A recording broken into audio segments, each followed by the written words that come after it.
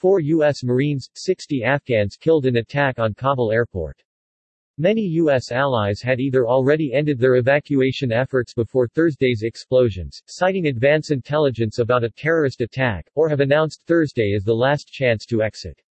4 U.S. Marines and at least 60 Afghans were killed in Thursday's attack on the Kabul airport. According to the latest reports, the U.S. envoy in Kabul told embassy staff there that 4 U.S. Marines were killed and 3 were wounded in the airport attack.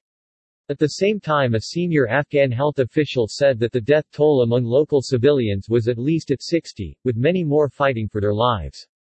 U.S. Department of Defense has officially confirmed that several U.S. troops were among those killed in Thursday's attack on the Kabul airport in a statement released by Press Secretary John Kirby. The agency has not specified the number of deaths, adding that several more Americans have been injured. The casualties resulted from a complex attack that also killed a number of Afghan civilians, according to the Pentagon. The explosions believed to have resulted from one suicide bombing at the Abbey Gate and one vehicle bomb near the Baron Hotel left a total of 13 people dead, a Taliban spokesperson has confirmed.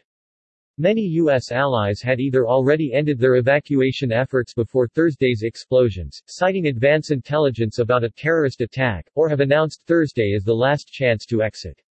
Denmark and Canada are no longer flying evacuation missions, Poland and the Netherlands have stopped flying since the attack, while Italy stopped Thursday night, and France announced a Friday deadline. The UK and US, however, are continuing their flights as thousands attempt to pile on the rapidly dwindling number of available planes.